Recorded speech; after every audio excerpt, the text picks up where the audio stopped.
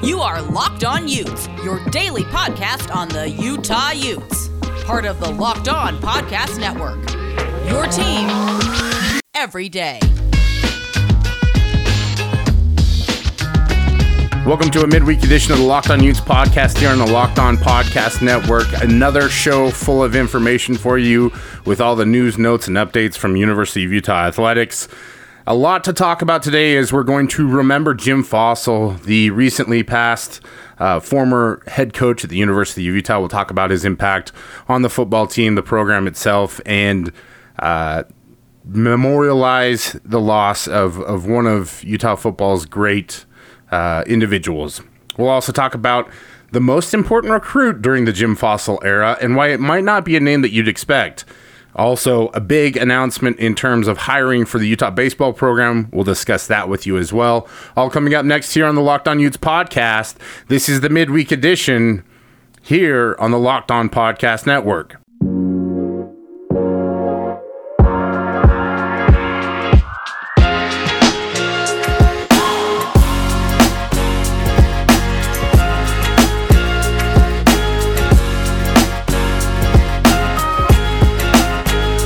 Thank you for tuning in, for subscribing, for following, for rating, for reviewing to the Locked On Utes podcast here on the Locked On Podcast Network, where we try to remind you that every day is a great day to be a Ute.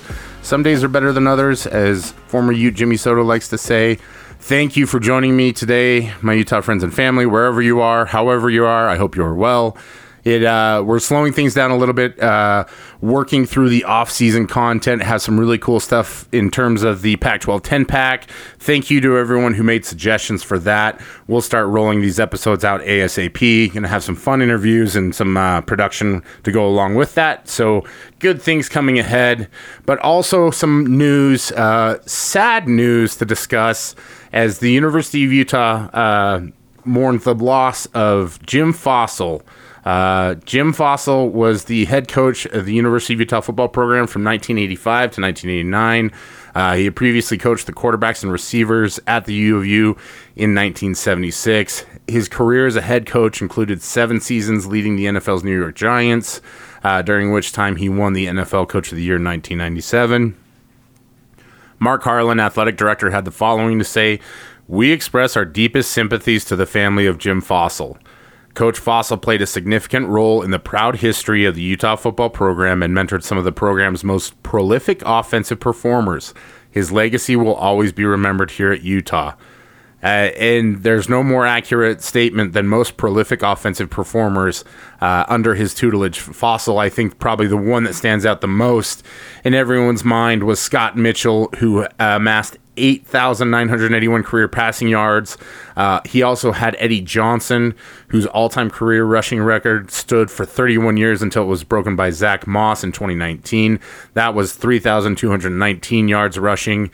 At the end of his tenure at the University of Utah, 2 of his former players held the top 2 positions in career reception and yards, with tight end Dennis Smith ranking first in receptions and second in yards, and Carl Harry, former sophomore wide receiver coach of your very own Brian Brown, ranking first in receiving yards with 2,283 and second in receptions with 149. Carl Harry, I think, is one of those players that we rarely discuss when we talk about some of the greatest in Utah history. But Coach Harry, as he's known to me, taught me a ton of great life lessons, man. One of the best out there just as human beings, but also a great wide receiver. Dennis Smith, another one that people from that era remember very fondly for everything that he was able to do. So a really prolific era under Coach Fassel. I just got to say this real quick. Coach Harry's the one who taught me how to sprinkle a little sugar. So if you're ever out there on the field and you got a defender breaking down on you, that's when it's time to sprinkle a little sugar. The one time I tried to do that, he told me never do it again until I practice more. So thank you, Coach, for teaching that one. So if you're out there and life's defenders are trying to tackle you, just sprinkle a little sugar in your day. That's all you got to do. But continuing on around the topic of Coach Jim Fassel, He won his first 5 games as the head coach at Utah, finished the 85 season with a record of 8-4. It was the best of his 5 seasons at the helm. His overall record, 25-33, probably not super indicative of his impact on the program overall. I think if you look at his tenure there at the University of Utah, it was up and down, but very prolific offensively. The Utes were playing in the WAC at that point in time, and it was all offense, all gas, no brakes, as the kids in the neighborhood like to tell me these days. And I think he was the biggest part about Fossil is that he really embedded himself in the community. He actually lived down the street from my parents growing up, was very cordial with them. I didn't get a chance to interact with him very much because I was 6. So, Kyle Whittingham said in his statement that Jim Fossil was a staple in the football community. We are privileged to have him as part of our Utah football family and are saddened to learn of his passing. Our thoughts and prayers are with his family and friends at this time. I'd gotten a chance to talk to Coach Fossil a little bit when he was here as the University of Utah inducted at the coaches conference a few years back, and he and George Seifert both spoke, and it was really entertaining and fun, and he was just an absolutely engaging and charming guy.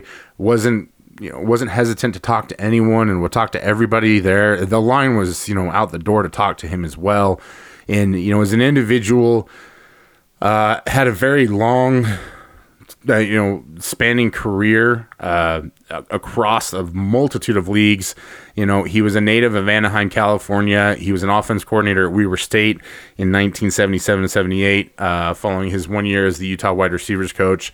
Then moved on to Stanford, where he coached and mentored John Elway, Hall of Fame quarterback. I hope you have all heard of that. I know that there's at least one Denver Broncos fan out there that knows that name. Hi, Avery. Went on to serve as the offensive coordinator and quarterbacks coach for the New York Giants from 91 to 92 after his stint at the University of Utah. Offensive coordinator for the Denver Broncos, 93-94. Quarterbacks coach for the Oakland Raiders, 95. Offensive coordinator for the Arizona Cardinals in 96 before becoming the Giants head coach. Following that time with the Giants, he joined the Baltimore Ravens organization as a senior offensive consultant, kind of pioneered that position in a lot of ways. Up until that point, there hadn't been a lot of consultant/assistant positions. It was mostly just coaches that were on the field. If you ever want to read a really interesting book, I believe it's Next Man Up by John Feinstein, talks a lot about that season that he was the mentor with the Baltimore Ravens, and a lot of good comments from him. So a book that's worth checking out if you've never read it before. Also a very interesting era with the Baltimore Ravens. So just a little book club note for you.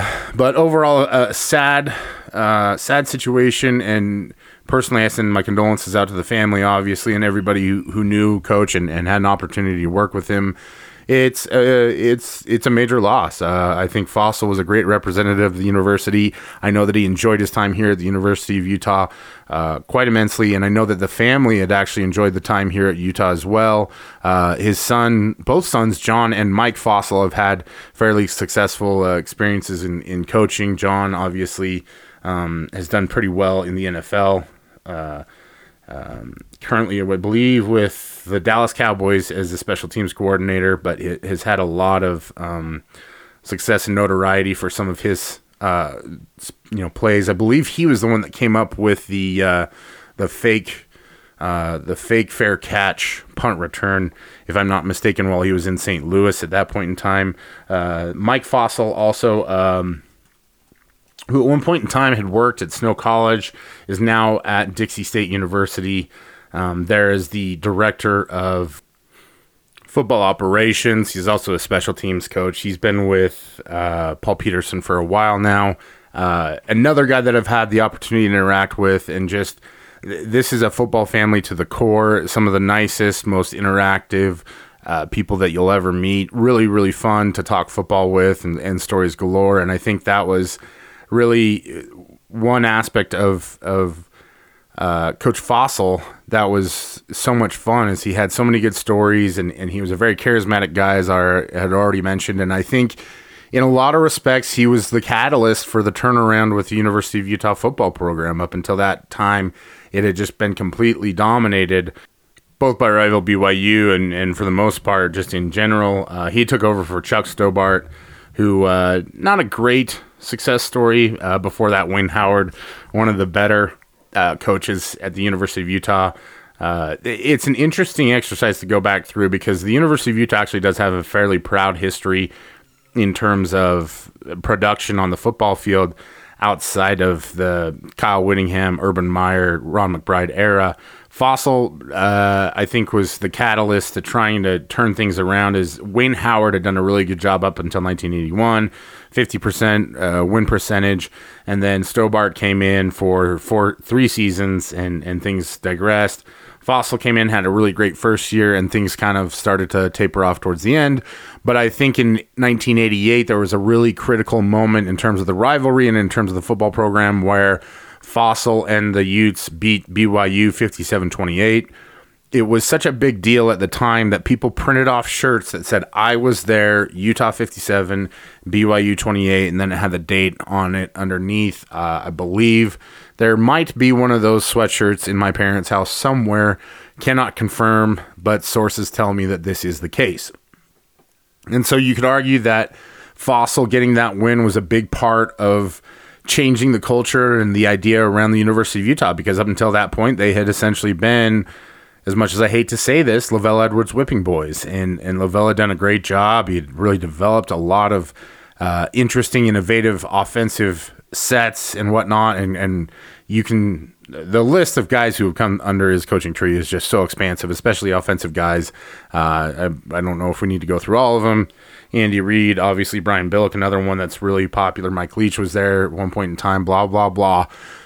So it was very critical. I think that Fossil had gotten that one win, but I think the more critical component about that we'll talk about here in the next segment, and that's a recruit that Fossil landed that really changed the landscape of things, but it's likely not the one that you think it is. But as long as we're talking about rebuilding things, it may be time for you to get to rebuilding your car a little bit. That's why we have Rock Auto as one of our show sponsors. There's so many different cars out there, makes, models, varieties, years, and each one of them seems to have a different part to fit whatever it is that you need. That's why you need to go to Rock Auto. You don't want to be digging through a book that's 6 feet tall with a million different listings. You just want to go to their webpage because they've been doing this for 20 years on the internet. It's a family-owned business. They do auto and body parts from hundreds of manufacturers, name brands that you've heard of, some name brands that maybe you haven't heard of before. They have everything from engine control modules to brake parts to tail lamps, motor oil, and even new carpet. Whether it's for your classic or daily driver, you can get everything you need in a few easy clicks, delivered directly to your door. That, to me, is the best part about it, because you don't have to go to the auto parts store. You don't have to deal with the disgruntled gentleman behind the counter who looks down his glasses at you like you are some sort of peon because you have to bow down before his kingdom.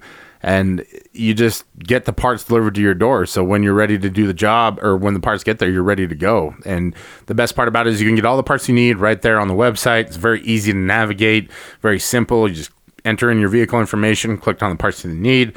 It has them all listed, price, model, make, whatever, or brand, whatever it is that you need. It's all in there. Same reliably low prices for professionals and do-it-yourselfers. I don't know why you'd go spend more to go someplace else when you have rockauto.com.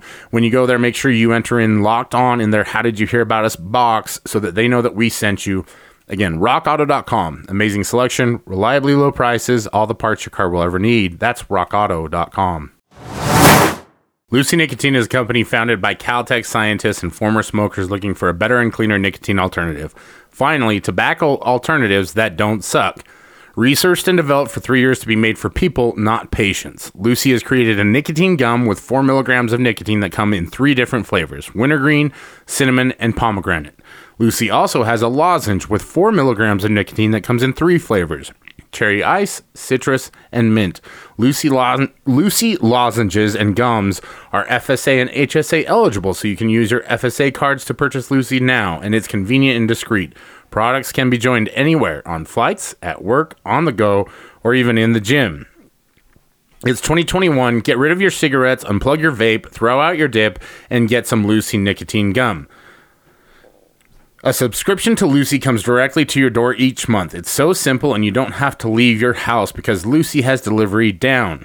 Locked On College Network listeners, go to Lucy.co and use promo code LOCKEDONCollege, all one word, to get 20% off all products on your first order, including gum or lozenges. That's Lucy.co and use promo code LOCKEDONCollege at checkout. Also, I have to give this disclaimer. Warning. This product contains nicotine derived from tobacco. Nicotine is an addictive chemical. Lucy.co and be sure to use that promo code LOCKEDONCollege. Coming back for another segment here on the Locked On Utes podcast on the Locked On Podcast Network. And we're talking about Jim Fassel, his impact on the program at the University of Utah. And I don't think it's any secret that he was the guy before the guy in Ron McBride who really turned things around at the University of Utah. And there was no doubt that it was a difference in culture, a difference in approaches. McBride came in with the idea that defense was going to be what they were going to hang their hat on. That was very, very different, as everybody in the conference was trying to keep up with BYU at that point in time and throw the ball all over the field. Utah had done a pretty good job with that up to that point because Fassel had landed a really, really important recruit in Scott Mitchell. He was a Utah County kid, and Fassel had been able to pull him away from the team down south and brought him up to Utah, and Fassel had a really successful college career, enough so that he could get drafted and play several seasons in the NFL. So I think most people would obviously think that that's the most important recruit that he pulled during that era. Wouldn't necessarily disagree with you, except for the real most important recruit, in my opinion, was Brian Rowley. And Brian Rowley is one of the greatest wide receivers in the history of the University of Utah football program. Rowley was a 5'10", 175-pound prospect out of Orem, Utah. Boy, doesn't that sound a little bit familiar if you're a fan of the current team. Utah pulling a smaller, more diminutive wide receiver prospect out of Utah County that really changed things around. When he showed up on campus in 1989, he was nothing to write home about in terms of national recruits or anything like that. But once he showed up on campus, it changed everything for the University of Utah, for the receiving record books, and for everything that he was able to do. He is still the career leader at the University of Utah in receiving yards with 3,143. He also has the single season record for yards with 1,011. He has the fourth most single game yardage with 200. Now, listen, I understand that total yards has become an archaic stat, anachronistic. I guess it depends on what you use it for. But at the same time, back in those days, 1991, 200 yards receiving was an absolute just bucket full of yards. And he also led the Utes with the most receiving touchdowns for his career, 25. He has fourth place for most touchdown receptions in a single season with the 11. Rowley was transformative for the Utah passing game, but in the sense that if Utah had not had Brian Rowley, the improvements that they'd made on defense likely wouldn't have made an impact. They likely wouldn't have gotten a little-known JUCO quarterback by the name of Frank Dolce to come play at the University of Utah. Dolce was the one who led the Utes to their very first winning season of the Ron McBride era. The Dolce to Rowley combination led them to a 7-5 record, 4-4 in the conference, and a fourth-place finish. The following year, Rowley was injured, but the Utes still managed to finish 6-6 overall after a loss in the Copper Bowl to Washington State and future NFL quarterback Drew Bledsoe. So, in my opinion, it was getting Brian Rowley on campus, getting him away from Utah County, getting him away from BYU, that really was the linchpin of Fassel's success. His decision to become a Ute was a sign of the change in the order of things. In many ways, he was a symbol of a turning tide of college football in the state of Utah. He was the godfather, a symbol of things to come, writes Dan Sorensen of UteZone.com in his profile of Brian Rowley from 2019. He mentions that Rowley grew up in the shadow of BYU. He was a quarterback and defensive back at Orem High School on a state championship winning team. He was headed to BYU until he randomly had bumped into Wayne McQuivey, who, if you're sensing a theme here, also a former coach of mine while I played at Highland High School. Shout out to Coach McQuivey. I miss him. That's all we'll say. Taught me a lot of good words. Maybe we'll say that too. So thank you for that, Coach. But McQuivey kind of fell in love with Rowley, thought that he was just this incredible player, goes up and talks to him, and all of a sudden finds out that he wasn't committed to BYU, and they didn't have, I don't believe that they offered him a scholarship at that point in time. And so McQuivey was all in, and he and Fossil brought him on campus, and sold him on getting him there. And as he got up to the University of Utah, middle of his freshman season, he was a starter for the Utes, which back then was just unheard of. He averaged 16.1 yards per catch his first season when he was catching passes from Scott Mitchell in that offensive attack. In his sophomore season, obviously, a coaching change was made as Ron McBride came in, but that was also a benefit for Rowley as well. He averaged an incredible 27.2 yards per catch as a sophomore, and then, of course, Francis, don't call me Dolce, made Rowley a star, where he had over 1,000 yards receiving, 11 touchdowns, which were just monster numbers. That junior season was probably his coming out party. Had he not broken his leg as a senior, he likely would have been drafted right then and there. Came back for one more year, and at that point in time, Rowley had held every single record, it felt like, in the history books for the University of Utah. And was just, and for all these reasons, as I go through this, I think that I've proven my point that Rowley was really the more critical component, because what Rowley did is he gave Utah a legitimate offensive weapon. He gave Utah a presence in Utah County. He gave Ron McBride and company a legitimate star from the state of Utah who was productive in their offense, who was trending towards being an NFL player, and he had a cup of coffee in the NFL. He didn't last. The injury kind of threw him off. Those were back in the days where they didn't, you did something like broke your leg, and that was that. But Rowley, if you watch his highlights and everything like that, was very, very much that traditional shifty slot receiver that maybe would remind some folks of Britton Covey. Just an absolutely electric player. As soon as he got his hands on the ball, you knew there was an opportunity for him to take it deep. But at that point in time, he had owned so many of the receiving records. Now, since then, some have been taken over. Some have not, obviously. But, especially now in the modern era where so many more balls are being thrown and the passing game is so much more active, it was really impressive to see Rowley do everything that he did. And the big reason is that Jim Fossil brought him in. So, my opinion, obviously, something that I'm more than willing to go back and forth with everyone on. If you have a different opinion on Twitter, I do understand why everybody would point at Scott Mitchell, because he was very much the same. But I think really what was great about Rowley was the carryover to the Ron McBride era and what it allowed Ron McBride to do, because they had such a great offensive threat. They could go after so many good defensive players and really improve the defense. It was the defense that really got Utah back into position, back on the maps. And that's when things are, really started to turn around. And obviously we know what happened after that, after the Ron McBride era and continuing on to the Urban Meyer era, and then Kyle Whittingham. And here we are, and the Utes are in the conversation almost every single year to be a contender in the Pac-12. So just a little bit of background on the Jim Fossil era, on one of his more important recruits, and Brian Rowley, and a little Utah football history for you as we remember one of the great faces of Utah football. It's become a habit for me. Before I start every show, I open up a Built Bar. That little extra dose of protein is exactly what I'm looking for. 17 grams of protein, only 130 calories, 4 grams of sugar, only 4 grams of net carbs. It's just the perfect snack for me when I need to pick me up, when I'm looking to curb a craving. Built Bars, you know that I love them. You know that I love every flavor. I cycle through a whole bunch of them. I'm on a big mint brownie kick right now. You've heard me talk about the Cherry Barcia is one of my favorites as well. The coconut and coconut almond, if that's your thing, they really do taste like an Almond Joy. The consistency is kind of like that of a Mars candy bar. If you haven't tried one yet, then you know what to do. It's time to go to BuiltBar.com. You can go to BuiltBar.com and get 15% off your first order. Just use the promo code LOCKED15 for 15% off there at BuiltBar.com.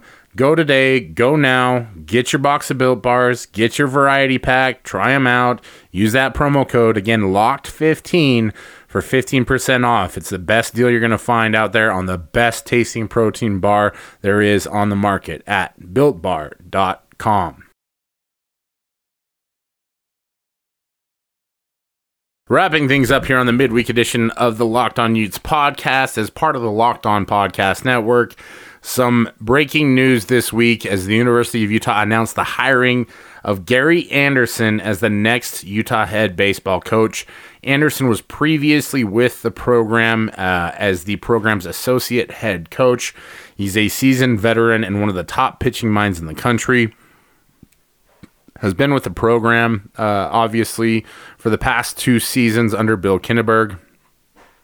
He's a guy who comes with a lot of coaching experience, 31 years at elite programs across the country, coached at the University of Florida, Oregon State, University of Kentucky, Mississippi State, prior to coming to Utah. In the announcement of the hiring, athletic director Mark Harlan said the following: "It was extremely gratifying to have the high level of interest in this search.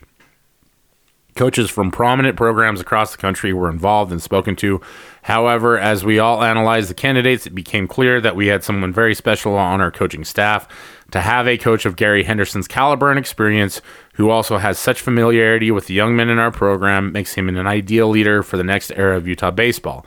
He has produced tremendous results both as a head coach and pitching coach with some of the premier programs in the most competitive conferences in the nation, along with recruiting and coaching many young men who have gone on to major league careers. In his 2 years as our associate head coach, he had demonstrated all the qualities that translate to success, and I'm thrilled that he is the new head coach for our program." Mentioned that Henderson joined the program 2 years previous. He said, "The last 2 years have been wonderful to immerse myself into the Utah Athletics family.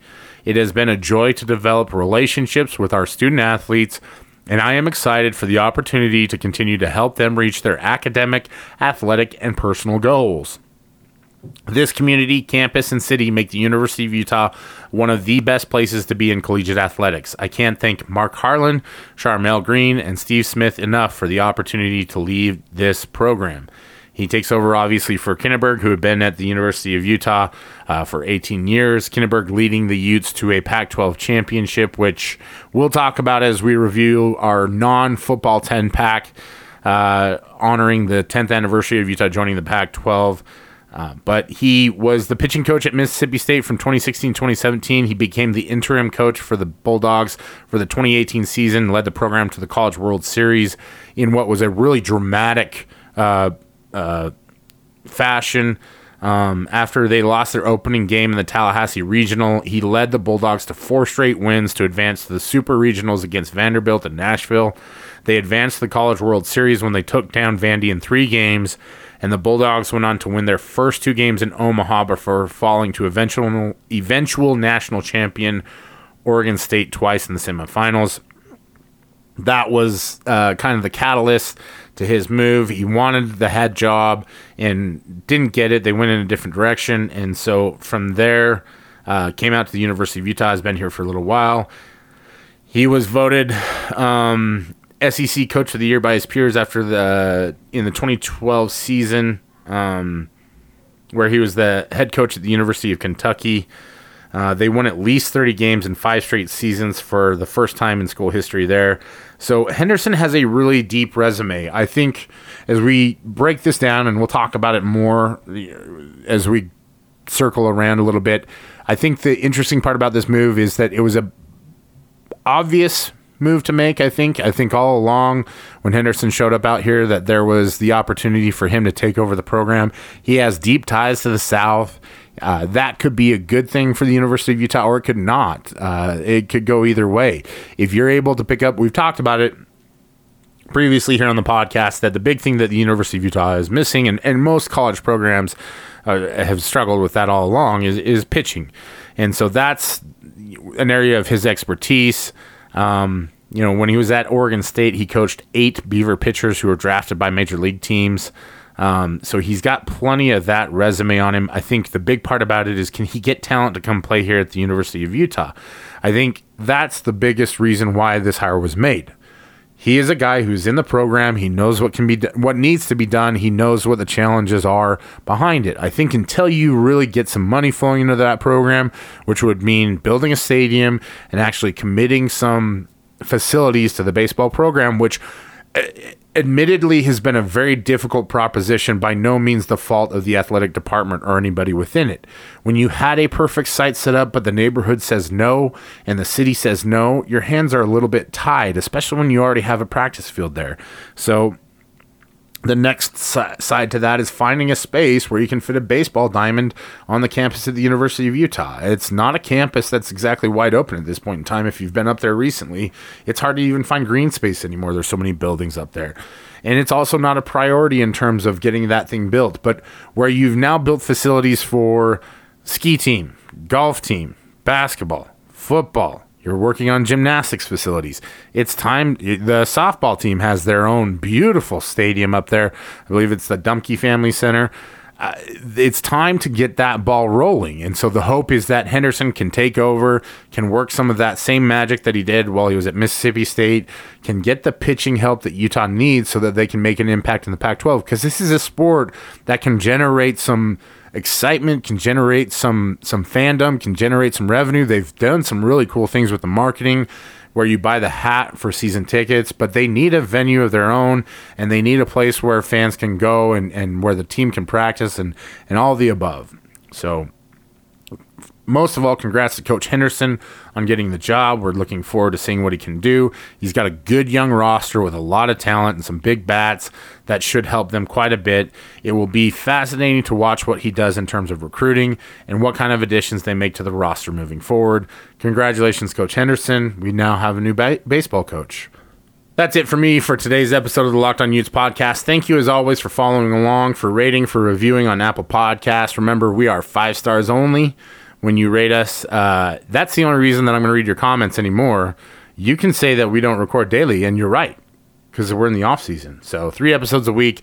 We'll have another one dropping for you at the end of the week here, where we'll talk a little bit about whatever else is going on in Utah athletics, and then begin counting down the top 10 football moments and non-football moments of the Pac-12 era for the University of Utah, as we count down the days to the start of the football season and Pac-12 media days and all that fun stuff that comes in the summer that just gets us geared up for football.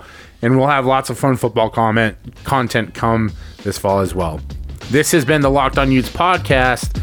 We will talk to you again at the end of this week.